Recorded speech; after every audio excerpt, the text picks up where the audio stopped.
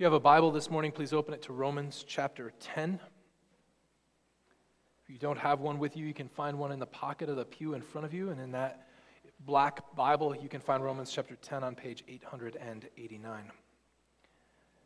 Americans in general always have a thirst for what is new. Whether it's a new car or new phones or the latest computers or gadgets, we are continually grasping for that which is new. Companies know it. That's why they are prone to put out yearly new items, new updates, new this, new that, even if the updates are unremarkable compared to the last thing that was sold. We realize, I think, as Christians, that such newness is tiring and vapid. You can never be up to date on everything. Striving to be up to date on everything is an endless parade of products and purchasing that is never ever going to be enough. The church is not void of this kind of thought. We just happen to be worse at it than corporate America. Certainly in Baptist churches and evangelical churches, we are prone to this kind of stuff. We promote new strategies for evangelism, for missions, for praying, for determining your spiritual gifts, for church planting, for church itself. We are typically applauding new ideas and innovations, new styles of preaching, new contemporary approaches to the world. This is not a small reason why, after spending time in churches that look like that, a lot of Christians long for something that's not new and innovative, but old and stable, time-tested. They run to older formulations of the faith as they might think of them, whether Greek Orthodox or Roman Catholicism or even Anglican. They want something that has stood the test of time, something that hasn't changed, that isn't prone to the ups and downs of our culture. One thing that we try to do here at Crossway is to make clear that we are actually tethered to that reality. We might not look like we're Roman Catholic, and we might not look like we're Anglican, and we certainly are different than them in a number of different ways, but we are tied to the same sort of tradition. We are tethered to it. Not to denominations or to churches, but we are tethered to the church throughout all of history. Please understand, it's not that we want to appear old or stale, or that by being the church of old, we are going to make culture sort of conform around us, but rather, because we are truly attached to the one church throughout all of time, we are above those things in a sense.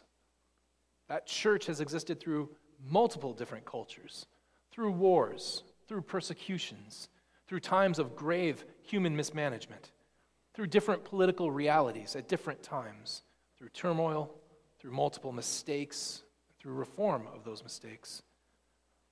Through all of this, a church ought not seem old, but rather ageless and timeless, not cornered in one area of the culture, but looming over cultures, both adapting and constant in the various changes of the world. You might read Paul and you might think, Paul doesn't seem so terribly bent on tradition. After all, there's a reason why we call it the New Testament, and we call it the New Covenant. You might hear Paul preaching Jesus and think that what he is doing is going out to his Jewish people and going out to the Gentiles and telling them something that's radically new. It's not wholly untrue. But as we continue today in Romans, we'll find that Paul is really insistent on one thing. He is not promoting novel ideas. He is not taking something of old and saying, you need to trash that and start again with something new. But rather, he is speaking of something that is radically old, that has always been there, waiting, biding its time, so that its reveal makes it both new and the rightful culmination of that which is so terribly old. Paul's going to argue that in Jesus Christ, the old is indeed made new. Would you read with me in Romans chapter 10, verses 1 through 13? And there Paul writes this: Brothers and sisters, my heart's desire and prayer to God for them is that they may be saved. For I bear them witness that they have a zeal for God, but not according to knowledge. For being ignorant of the righteousness of God and seeking to establish their own, they did not submit to God's righteousness. For Christ is the end of the law, for righteousness to everyone who believes. For Moses writes about the righteousness that it's based on the law, that the person who does the commandments shall live by them. But the righteousness based on faith says, Do not say in your heart, who will ascend into heaven, that is, to bring Christ down, or who will descend into the abyss, that is, to bring Christ up from the dead. But what does it say? The word is near you, in your mouth and in your heart. That is the word of faith that we proclaim. Because if you confess with your mouth that Jesus is Lord and believe in your heart that God raised him from the dead, you will be saved. For with the heart one believes and is justified, and with the mouth one confesses and is saved. For the scripture says, everyone who believes in him will not be put to shame. For there is no distinction between Jew and Greek, for the same Lord is Lord of all, bestowing his riches on all who call on him. For everyone who calls on the name of the Lord will be saved. This is God's true, inerrant, and invaluable word. First, I would tell you this morning to stand in the righteousness of God. Stand in the righteousness of God. Paul begins chapter 10 in much the same way he began chapter 9, reaffirming that the Israelites had indeed a zeal, but also that he had a zeal for them. He wanted the Jews to be saved, to come to a knowledge of salvation in Jesus Christ. It's worth remembering that as he is praying for them, as he is witnessing to his desire for them to be saved, these are the very people that at various times and in different ways made Paul's life difficult, if not hellish. They obstructed the preaching of the gospel. They rejected him at times violently. He records that these same people would have given him the 40-1 lashes 5 different times. They put him on the run when his work was just getting started and led cities to revolt at his very presence. So what Paul says in the beginning of chapter 9 and certainly in the beginning of chapter 10 is remarkable. It's something of a masterwork when it comes to loving your enemy. It's true, he considered them brothers according to the flesh, as he says in the beginning of chapter 9, but it is also true that those brothers according to the flesh treated him like they used to treat Joseph. They sought his end. They sought to destroy him. They were his enemies in the gospel. But Paul not only cared for them, he prayed for them. We must be able to do the same. Whether people oppose us religiously, politically, ideology, we ought to never forget that they are made in the image of God. Therefore, we ought to pray that the gospel will get to them as well. After all, it is the election of God that brings men and women to the faith. We are simply content sometimes calling those people demons and saying that the things that they espouse are demonic. Maybe that is true, but we cannot stop there. We need to actually pray that God would change them. But Paul simply mentions this to get on to the more important thing. He wants to be clear as to what exactly the problem for the Jews was. It is not that the Jews were lazy. It's not that they were careless. It wasn't some sort of rank idolatry that you would find in the Old Testament when it came to the foreign kings as they were returning to Baal and Molech. They weren't doing that. They found a sincere and deep zeal for the things of God. It wasn't crass immorality, that they were just indulging themselves in the lusts and things of the world. It's clear that they weren't doing that in the New Testament times. Rather, he says that they clearly had a zeal for God. How many people can say that? How many people would stand up before others and have confessed of them that is a person who has a zeal for God? Oh, how that person loves God, how that person seeks after God, how that person serves God. Friends, having a zeal for God is fantastic, but it is not sufficient. These Jews had a zeal for God. Many people who have a zeal for God, a zeal for the truth, will find that salvation has not reached them, just as it hasn't reached these Jews, because while they had a zeal for God, passion is not enough to grant you salvation. They had a zeal without knowledge. They want God. They didn't seek to know him rightly. It's a call for us to study Scripture, to understand who this God is, who has given himself to us. The Jews failed this in a particular way. They didn't know the righteousness of God. He says they were ignorant of that righteousness. This isn't sort of an accidental ignorance. I find that this has happened in my life, and I then do the same to my kids. My kids will do something, and I'll look at them and I'll be like, "What are you doing? why are you doing that? And they'll say, oh, I didn't, is this wrong, right? And truth be told, when I stop and think about it, there's no reason for them to have known that it was wrong. It's in ignorance, not in like a negative way. It's just they didn't know that this was not something that should have been done. I remember that happening to me as a kid, and I hated it, and I find that I do it all the time as a parent. I don't hate it less now. It's still annoying. The Jews didn't have that sort of accidental ignorance. They had this sort of purposeful ignorance. They refused to see the truth that was right in front of them. They kept themselves in the dark and in sin. They rejected the righteousness of God and sought instead to establish their own. Paul uses very clear language here. He did not submit to God's righteousness. Back at the beginning of our study, we looked at Romans 1, 16 and 17, and we talked about the righteousness of God there, and I said at that time that the righteousness of God is an attribute of God, of the unique God, where he shows himself to be a kind judge. And that is precisely what the Jews have rejected. They knew they were sinful. They didn't think that they lacked sin. No Jew actually thought that. They didn't think that they were wholly perfect before God. They might have thought that they were good enough before God, but they didn't think that they were perfect.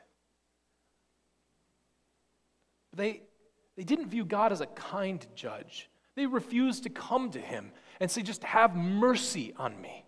Be kind to me in your justice, in your righteousness. Be kind and merciful to me, a sinner. They rejected that picture of God. They didn't want to see God as simply a kind judge. So they entrusted themselves to their own work, that they might be righteous before him on their own, because they did not entrust themselves to his mercy and grace. And refusing his kindness, they thought that they could handle all of this on their own. When I was thinking through this week, I was reminded of the parable of the talents. In Matthew 25, Jesus gives this terrifying parable of giving out talents, a king giving out talents, a great man giving out talents to a group of men, 3 men, before he goes on. He gives a lot to some, a little bit more to, or a little bit less to another, and 1 talent to another man. Talent's a great sum of money. He goes away and he comes back and he says, what have you done with it? And the first one said, you gave me 10 and I made 10 more. Then the next one says, you gave me 5 and I made 5 more. And he applauds both of them. And he comes to the last one and he says, and you, what have you done with the talent that I gave you? The man replies this way in verses 24 and 25. He also, who had received the 1 talent, came forward saying, Master, I knew you to be a hard man, reaping where you did not sow, and gathering where you scattered no seed. So I was afraid, and I went and hid your talent in the ground. Here, you have what is yours. At the end of that parable, that man, that master, looks at him and says, if you think that I'm a terrible man now, just wait. If you view God as so holy and righteous, so unkind and unrelenting in his justice, full of wrath, that you are so terrified of him, that you are going to do everything you can to make your life right before him, all you will find is that God is indeed a terrible and wrathful God against those who thwart his own righteousness and refuse to submit themselves to it. He will be that terrible God to you. Trust, friends, trust the consistent and reliable picture of God that he himself has painted in Scripture, that he is kind, that he is merciful, that he is faithful. He is gracious and loving to all who call upon him. If you reject him as rigid and unrelenting in punishment, and you say to yourself, I don't trust that he will actually be kind to me. I know that I've got to be as good as I can be so that I don't have to rely on anything but my own works. I will never rely upon the mercy and the grace of God because, frankly, I just don't trust him with it. Come hell or high water, that's all I can do. I guarantee you, like the Egyptians before you, both hell and high water will come for you, and you will not stand. There will be no grace. God is just and gracious, and his righteousness shows that he is a kind and merciful judge. So trust that righteousness and grace. Submit yourself to the righteousness of God. Stand in the righteousness of God. Secondly, I would implore you to see faith as the center of the law. See faith as the center of the law. Paul goes on to explain the reason the Jews, while still ignorant, can be held accountable for that ignorance. Because Christ, he says, is the end of the law for righteousness to everyone who believes.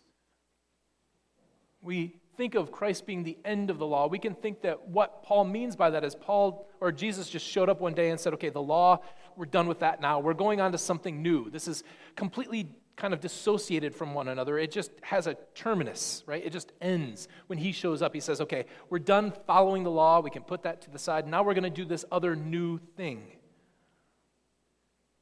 We can think of it that way, and it's not a wholly wrong way to think of it, because the law does come to an end, but Paul probably doesn't mean that it just stops, but rather that it's completed. Its goal is Jesus Christ. You can actually read it that way. For Christ is the goal of the law for righteousness to everyone who believes. He is the end, yes, but he is the purpose, the import of the law, the goal of the law. The law, always rightly understood, points at Jesus. To have Jesus, you have the entirety of the law.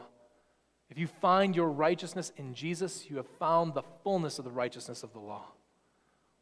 I'm going to steal an analogy from John Chrysostom. We can see something of the import here by using a saying of Jesus and apply it in a slightly different way. Jesus once said, when the Pharisees saw him hanging out with tax collectors and prostitutes, said, "Why are you doing this?" And he said to them, "Those who are well have no need of a physician, but those who are sick." The purpose and the goal of having a doctor is that one might be made well. That if you're sick, you go to the doctor, that they will prescribe you medicine, or they will fix you up, they will perform surgery, they'll do something to make you well. But if you are well, you don't need a doctor. More than that, if you aren't well, and you know how to get well all on your own, you don't need a doctor.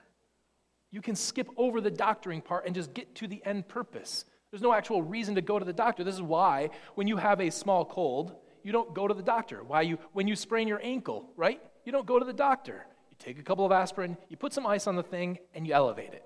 Everybody knows that. That's why WebMD was created, so that you can find answers. I know they're going to tell you probably have cancer in your ankle, right? But it's usually just a sprained ankle, so you'll be all right. And you don't need a doctor for that, right? You know the solution, so you don't need the doctor. Get to the goal. Chrysostom says it this way. The end of the physician's art is health. And then he can make whole, even though he hath not the physician's art, hath everything. But he that knows not how to heal, though he seem to be a follower of the art, comes short of everything. In other words, the art of making people well is only as good as people being made well. If you can make it well without knowing any of the physician's tricks, you don't need the physician. In Christ, we now have no need of the law. We've been given the goal of the law, the end of the law. We've been given the purpose of the law in Jesus Christ. We don't need the law anymore. The early church recognized this. In Acts 15, Peter speaks to the entire church, knowing that if the Jews who have believed are only righteous before God because they believed in Jesus Christ, then why put the law on the Gentiles? He says this, "Now therefore, why?" He's talking to people who seek to want to implement the law for the Gentiles as well. He says to them, "Now therefore, why are you putting God to the test by placing a yoke on the neck of disciples that neither our fathers nor we have been able to bear? But we believe that we will be saved through the grace of the Lord Jesus, just as they will." Jesus is the goal of the law. The law was put in place to bring us to Jesus. Paul furthers this. He does what I did last week. I'm sure when I get to heaven, he will thank me. Note how the first commandment begins. He said last week, the first commandment before you get to any of the commandments begins, "I am the Lord your God who called you out of Egypt, who rescued you from the house of slavery," right? So there's this idea that God has established the relationship with his people long before he ever called them to any sort of covenant, showing that even the covenant that he set up for them was always to be a covenant of faith. God had established their place before him. They don't get to establish that. Paul is going to tell us how faith is front and center in the law here, but he uses two different passages that, quite honestly, if you were to read them in context on their own, you might come to a different conclusion that Paul did. And probably, if you read them before you read the book of Romans, you would come to a different conclusion than Paul did. They're difficult verses. The first one is the idea that the person who does the commandments shall live by them. That is a use of Leviticus 18:5. Leviticus 18:5 comes after the pinnacle of Leviticus and the Day of Atonement, and it's summarizing, Leviticus 1 through 5 is sort of summarizing the entirety of the law. What is the purpose of the law? Let me read those first 5 verses for you before we get to what Paul is actually quoting and see how much similar that sounds to what I said last week. Leviticus 18:1, the Lord spoke to Moses, saying, "Speak to the people of Israel and say to them, I am the Lord your God. You shall not do, as they do in the land of Egypt, where you lived, and you shall not do as they do in the land of Canaan, to which I am bringing you. You shall not walk in their statutes. You shall follow my rules and keep my statutes and walk in them. I am the Lord your God. You shall therefore keep my statutes and my rules. If a person does them, he shall live by them. I am the Lord." It seems like that's the kind of thing that Paul would quote positively, right? Because it has faith all the way around it. He's saying you can't do as they do, you can't do as the Canaanites do, you can't do as the Egyptians do. You're only to do what I have called you to do because I brought you out and I am bringing you in. I am front and center of everything that's being given to you. You don't need to keep it to establish a relationship with me. I'm doing this for you. But it's impossible to think that Paul is using it in the same way that I used the first commandment. It's almost certainly negative here. He's quoting it as a way to say this is what people who want to establish their righteousness by works have to do. They have to keep the law. After all, Paul is doing nothing but contrasting doing and believing. This is how Paul uses this verse elsewhere. It's not the first time or the only time that Paul uses this particular verse. A couple of ways I would explain this. First, remember that those who were under the law up until the time of Christ, it would be hard to tell the difference between those who follow the law according to faith and those who follow the law according to works. It doesn't do to say, as James might tell us, I have faith, but I don't do the law. If you don't do the law, you don't believe in the God who gave you the law. And so it's not for Paul easy enough to stand up and say, well, they believe they didn't have to follow the law. No, they needed to do the things in the law as well. So it does well for us to remember that these people would have gone at the law in the same way. Its goal has been reached, though, and it has come to an end in Christ. Remember that anyone who followed the law, they knew that they were sinful. So what was going to happen when they sinned? What was going to happen yearly? The priest was going to have to go into the high Holy of Holies, and he was going to have to make atonement. They had a sacrificial system set up. That was exactly what the earlier chapters of Leviticus were talking about. There's a sacrificial system set up. But if Jesus is the goal of the law, friends, there is no more sacrifice. The sacrifices of the Old Testament were only as good as what they were symbolizing. They weren't there on their own. They were there to point to the one who would be our true and every sacrifice. That there would be no more sacrifices given.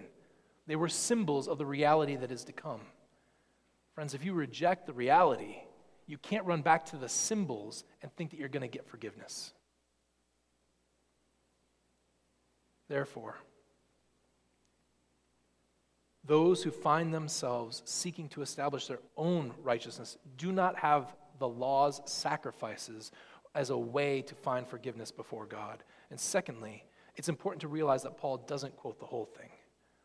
Now, oftentimes in Scripture, when Paul quotes just a bit, or any New Testament author quotes just a bit of the Old Testament, you ought to read it in context, but I think here it's purposeful. He doesn't quote the portion that I made much of, which is that the Lord your God has sort of established this relationship.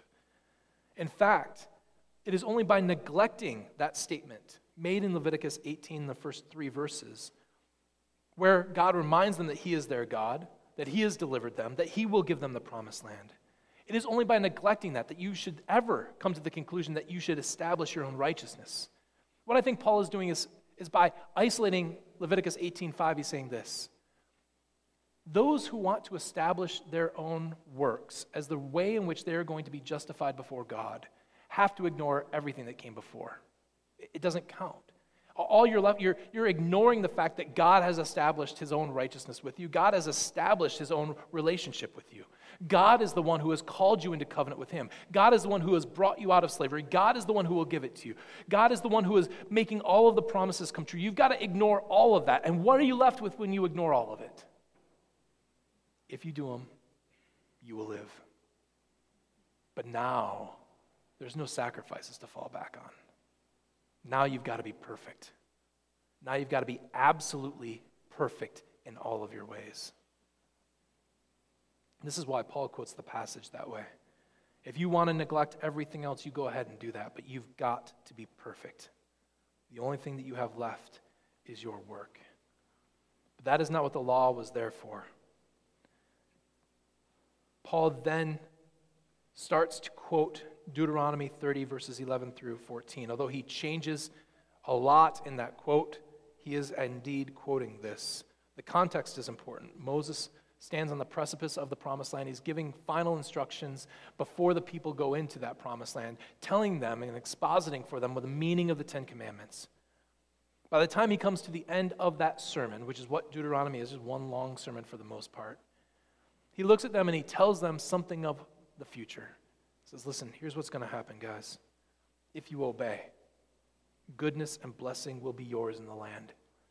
If you deny what I'm telling you today, cursing and rejection from the land will be the end of it.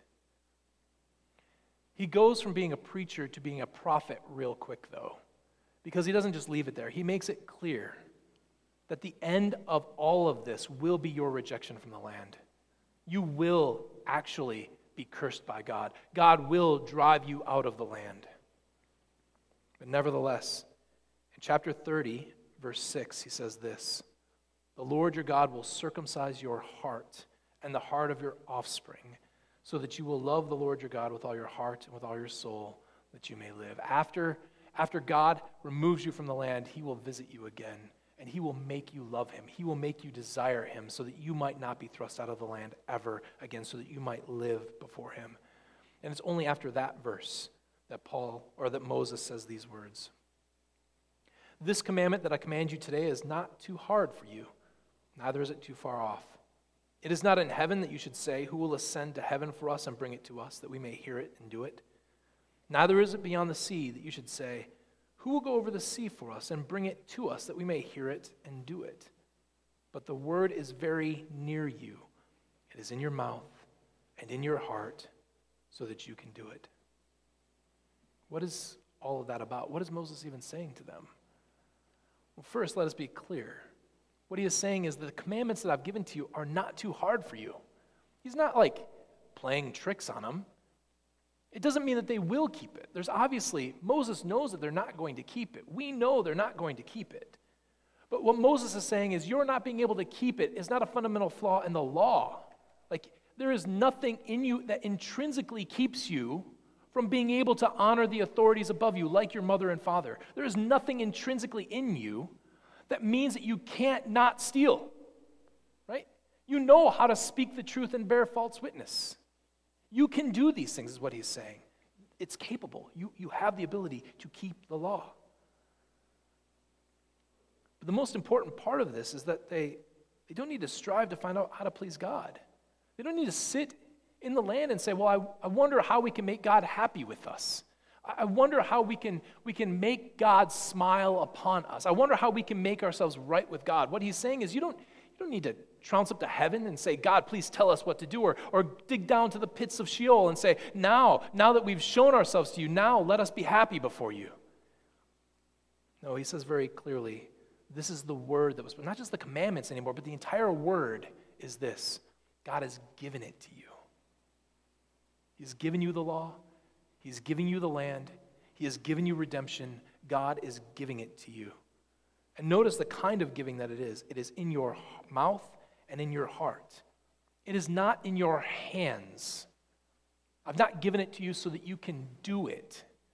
I've given it to you so that you can believe it. It was always by faith. The law was never to be the proof of the righteousness of the Jews. It was never to be the proof of the righteousness of Israel. It was always a display of their faith in God. And as such, Paul says that its very end is nothing less than Christ. The purpose of the law has found its end in Jesus. What do you need? What do you need in life? Not what do you want, not the new iPhone or a new car. What do you need in life? You need to know the will of God. You need to be right before Him. Ultimately, these are the things that you have to have. You don't have to have air. You're going to die. You don't have to have water. You're going to die. But there is one who has the power to raise you from the dead. What do you need? You need to be right before Him. Do you need to scale into heaven or dig to the depths to be right before Him? No. God didn't need you to implore Him to send His Son. He sent His Son from heaven to grant you salvation. God didn't need your prayers to raise Him from the dead. He was happy of His own initiative to raise Jesus Christ from the dead and to give Him life. God, now as much as then, has given us all that we need. For the law, which was to be display of the faith of Israel, has now been fully embodied in the person of Christ, who has brought the law to its rightful and true end. He is our righteousness, the very center of the promises of God come true for us. Put it this way. If, God forbid, my wife was taken from me, and you didn't get much of a chance to know her in this world, maybe you'd sit down with me and I'd start to talk about her, and you'd ask me some more questions, and I could talk about her for a while. And maybe not in that moment, but over the course of years, maybe decades, as I spoke about her more, what she looked like, her likes and her dislikes, how she acted, how she responded to various things, her manners, her ways, the way in which she loved her children, the way she talked to them, the kind of books that she liked to read, Amish zombie novels. She doesn't. She's smiling at least. Her sense of humor, she loves animal jokes. She doesn't like any of my other jokes because she didn't laugh at that last one. How she sat on the couch. Like, I could talk to you about those things. And you would come to a conclusion after years with me that you kind of know her. You don't really know her, but you kind of know her. You know her without knowing her. You have an understanding of who she was, the things that she liked, the things that she wanted, these kinds of things. Thanks be to God. You don't need to do that. She's sitting here in the flesh. Get to know her. She's wonderful. I think so. You see, the law is an outline. The law gives us the very character of God. God says, be holy as I am holy. And the law is an embodiment. The law is a structure, an outline of the very character and the nature of God. As we fulfill the law, we look more like our God wants us to look. But you don't need the outline when Christ has come. The outline was always there. That's what the law was meant to be, an outline to show us how Christ actually is that character. We don't need the vague shadow. We don't need the outline, but we have Christ our Lord. And just like the faith that we were to have in the character of God displayed in the law, we know that Jesus is not far from us. We don't have to go get Him. We don't have to work for Him. We don't have to help Him to make His promises come true. God has done everything for us, and He has done it through His Son, Jesus Christ. Friends, faith is the center of the law. And if you see that, then thirdly, you should say that Jesus is indeed the Lord. Say that Jesus is indeed the Lord. Again, we come back to Jesus. If we simply believe with our heart and confess with our mouths that Jesus is Lord, which is no different than professing His resurrection, right? This is why Paul mentions the resurrection after that. Scripture says, everyone who believes in Him shall not be put to shame, and part of that is believing in His resurrection, it's confessing His resurrection. For the Lord to be proclaimed as Jesus is nothing less than to proclaim his resurrection. This is what Paul says in Romans 1:4. Jesus was appointed to be the powerful Son of God according to the Spirit of holiness by the resurrection of the dead. Jesus is the Lord because he is resurrected. Yet the confession, simply mouthing the words, Jesus is Lord, needs to be rightly understood for what it means. Right? It doesn't do to simply say, well, all you need to do is raise your hand and say, Jesus is Lord, and the Lord God will confer upon you all the rights and privileges of salvation. It doesn't work like that. Just like the Israelites in the Old Testament might raise their hand and say, well, Yahweh is God. But if all they meant by that is Yahweh is one of the gods, or Yahweh is a God among gods, or Yahweh is our God, but the Canaanites have different gods. They're kind of equal in strength, and they fight one another every once in a while. No, it won't do. God won't have that. To know what we mean by Jesus is Lord is important. You are confessing not just words, but you are confessing in truth. Paul insists that it must come from the heart, not simply the mouth. It must be more than just forming words. You've got to understand and believe what you're saying. So Paul tells us we must believe it in our heart, for actually out of the overflow of the heart, the mouth will speak. Jesus, the man, died for our sins and was resurrected.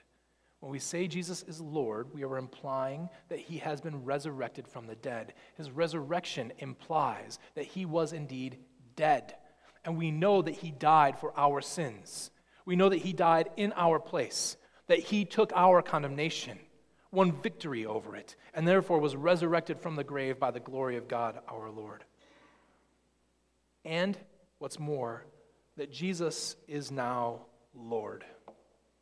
I will admit, I have a lot more sympathy for people who come to the New Testament and who read through the New Testament and who come away and say, I don't buy it, than I do for the numerous different heretical sects who come to the New Testament, read it, study it, and leave and say, well, Jesus is Lord, but I don't think the New Testament ever really calls him God. I don't see it. If you were to go to Cracker Barrel, some other restaurant, they give you those paper sheets with crayons for your kids so that your kids don't freak out completely before the meal comes, right? And they've got little random dots put on there, and those dots are numbered, and you start connecting them 1 to 2, and 2 to 3, and 3 to 4, and by the time you're done, you look down and you say, hey, that's a duck. It was just a bunch of random dots, but now I see that's a duck. These are the kind of people who would come along and say, no, I've seen a duck. That doesn't have feathers. That's not a duck.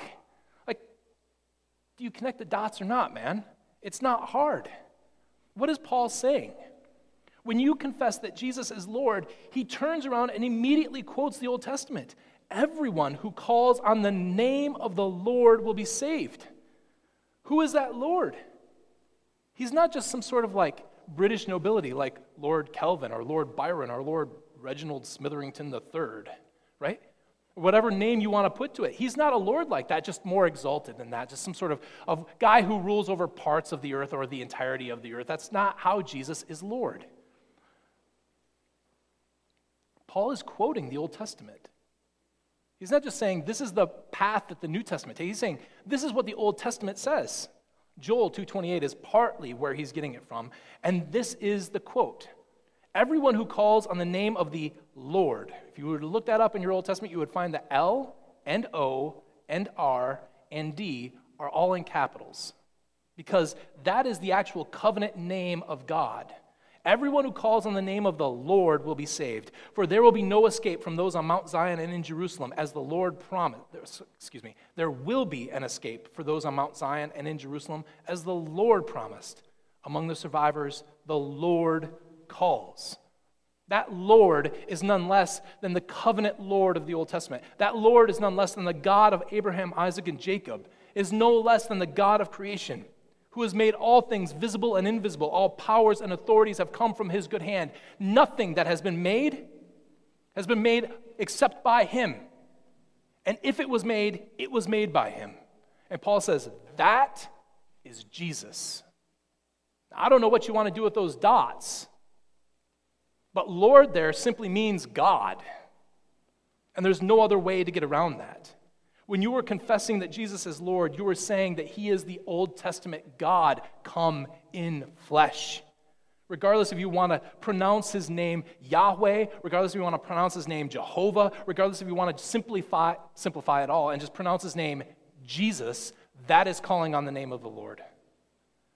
So you were confessing that Jesus, the man who was your sacrifice and your salvation, that Jesus is no less than God. That is not a bad confession.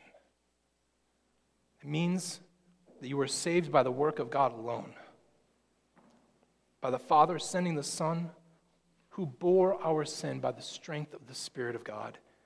It means that you do nothing but rely upon God. This is what it means to know the salvation of the Lord. We confess that he is indeed the Lord. He is sovereignly in control of all things. That this Lord has mercy on whom he has mercy. Jesus, the Son of God, was the very God who had mercy on his people in Exodus, but refused to have mercy on Pharaoh. That same God has come to us and called us. We are the survivors the Lord has called. We confess that he is Lord, resurrected from the dead, dying our death to forgive our sins and to make us right before God, resurrected by the very power of God to vindicate the name of Jesus Christ. And what's more, we confess that this salvation is his doing and his doing alone. We say that it comes from him. It is through him, and the glory goes back to him.